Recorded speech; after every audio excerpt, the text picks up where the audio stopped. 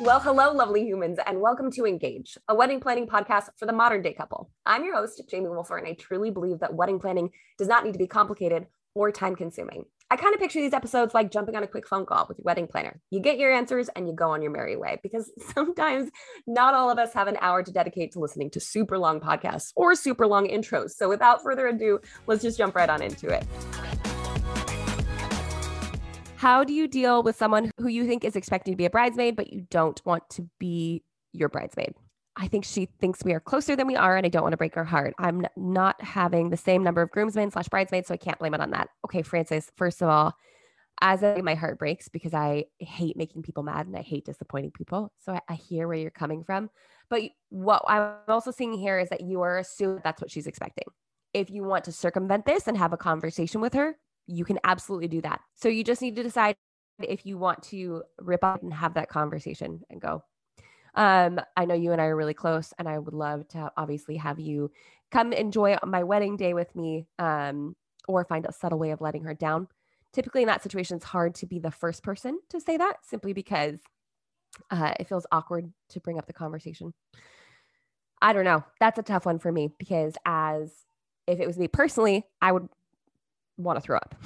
But as a wedding planner, I'm like, you could either assume she's just being nice, and kind, I'm like stuttering in my response, or you can be upfront and have the conversation. Find out what's less stressful for you, what suits your personality and her personality better, ripping off the Band-Aid or just not assuming that she wants to be a part of the wedding party. Because if it is something that's bothering her, she should be the person that would talk to you about it if she does not end up getting invited. That should be her prerogative to bring that up. But I also understand wanting to circumvent that. I'm not sure if that answer was helpful at all. I'm so sorry you're going through that. Peonies, hydrangeas, spray roses. Oh my. Honestly, if you are stumped on how to approach wedding flowers while keeping on budget, you will definitely want to take this little floral quiz that we put together that will help you to tap into some professional level guidance. Factoring in your budget and aesthetic, this quiz will guide you towards an ideal resource to make your floral dreams happen without blowing your budget. Take the quiz now at floralquiz.com.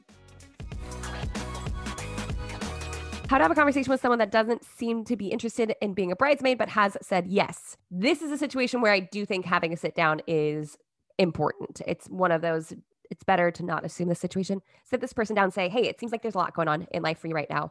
And that these bridesmaid or wedding party commitments aren't very high priority, which I totally get because life is full. I just want to release you of that obligation because it seems like you're not interested in it.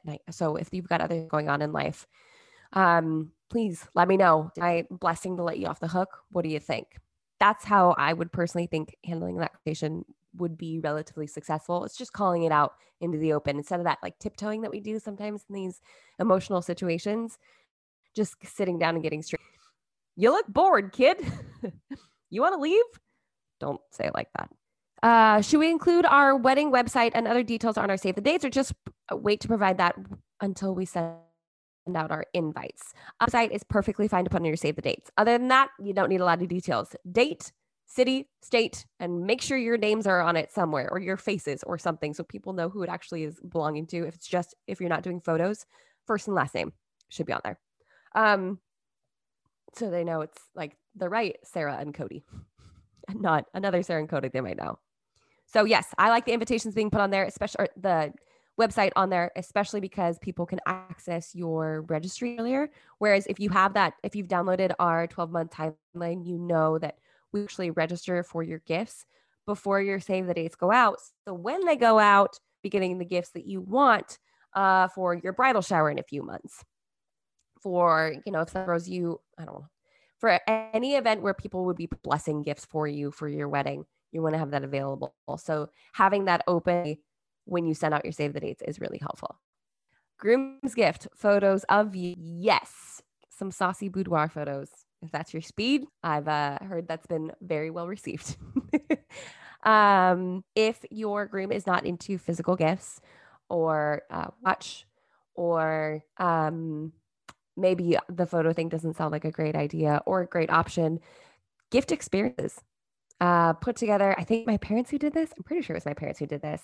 Yes, it was. My mom put together 12 months worth of dates in a binder. So they got to have this really fun date night. So she pre-bought gift cards or listed out how the date was going to go. Not that they didn't date in the meantime, but every month they had one big thing to look forward to. I mean, it could be like Chili's and bowling, but just the act of putting it together ahead of time was so sweet and so intentional. I should do that with my husband. I actually really like that idea. News break. Weddings cost money. Sometimes like a lot of money. And I want you to spend your money wisely and invest it into what truly matters to you. So let's make your budget together. Visit weddingbudgetquiz.com now, and I will help you craft the perfect budget for free. Free, not free. What are your thoughts on eloping / having a mini moni now with immediate family and then partying and having a reception with everyone else? Could that possibly be a route to save money? It depends. I don't know if it would save money because you're still going to be paying for, my guess is you're still going to be paying for the dress. You're still going to be paying for photography. You're still going to be paying for food, for DJ. So having it split up like this, I don't know if it would save money, but the time, taking more time to save up for your giant reception would be an amazing thing to do. And that's how you can save money and research more. So you are not just making quick decisions, but you have like 6 to 9 to 12 months to make a more financially educated decision. That would be how you save money. The components of the event don't change. Leanna asks, do you have much experience with pizza at weddings as the main meal and not a late night snack? Yes. Truly has been my dream since a child. That's sweet. We're looking at 180 guests. So the local pizza truck brick oven is out because yes, I agree. They won't produce enough fast enough for that amount of people. Next couple weeks, we'll be reaching out to one of our favorite pizza places, but based on their website, it does not look like they have any sort of pizza warming cabinet. You can rent a warmer from a rental company. Those are very common. So that I would do that instead. I'm nervous that the pizza will taste like pizza that has been sitting in the box for too long. I know that feeling. Let me know if you've seen this to turn out bad and soggy. Also, any suggestions on what my guests could snack on during cocktail hour before pizza as a meal. So rent a warmer, like a warming cabinet from a rental company. And if they don't have one, they can definitely turn you to someone who does. We have a warmer at the Amsler. It's awesome. Caterers love it because it keeps it warm, but not soggy. So look into that first. And then also talk to, obviously you're going to be chatting with the pizza place and let them know kind of what your expectations are and what your hopes are. And maybe they've done this before. They might have an option, or I guarantee you they've at least sent a bunch of pizzas to a party before, especially when you're doing a casual meal like pizza. I like nacho bars, just like a long table with chips, cheese, like the awful for your body, gooey queso. You know what I'm talking about? And then toppings. So everyone can kind of personalize their own. That's a huge crowd pleaser. It's very cheap. It's very easy to put together and really sets the tone for like, y'all, we're eating junk food tonight. Tonight's the night where you're going to live a little and you're going to love the food that's in front of you. We're going to have nachos and pizza. So that could be a fun one. Although I think we've also had someone do soft pretzels. Someone is doing an event coming up is doing soft pretzels as their appetizer. And I was like, pizza and pretzels? Invite me to your wedding, please. Chairs will need to be moved by our guests between the ceremony and reception located in the same space. Our setup for dinner tables will be 2 8-person rectangular tables put end to end. Do you think place cards or a place marker of some sort are necessary in order for folks to easily see how many chairs are needed at each table, or are there lots of verbal cues for the chairs and seating chart enough? I would do a Post-it instead because that can be laid down on the table earlier and can simply be picked up. So you don't need a table number or some sort of big old marker, place marker, but just a quick Post-it note. That's very helpful because the verbal cues are great.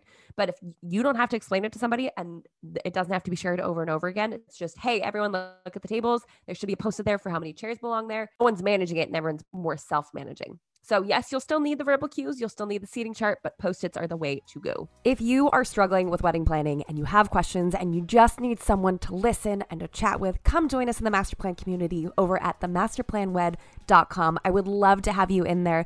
Thanks so much for listening. If you haven't done so already, subscribe, jump on over to wherever you're listening to this podcast and leave a 5-star review so we can let the podcast people know that Jamie knows what she's talking about sometimes.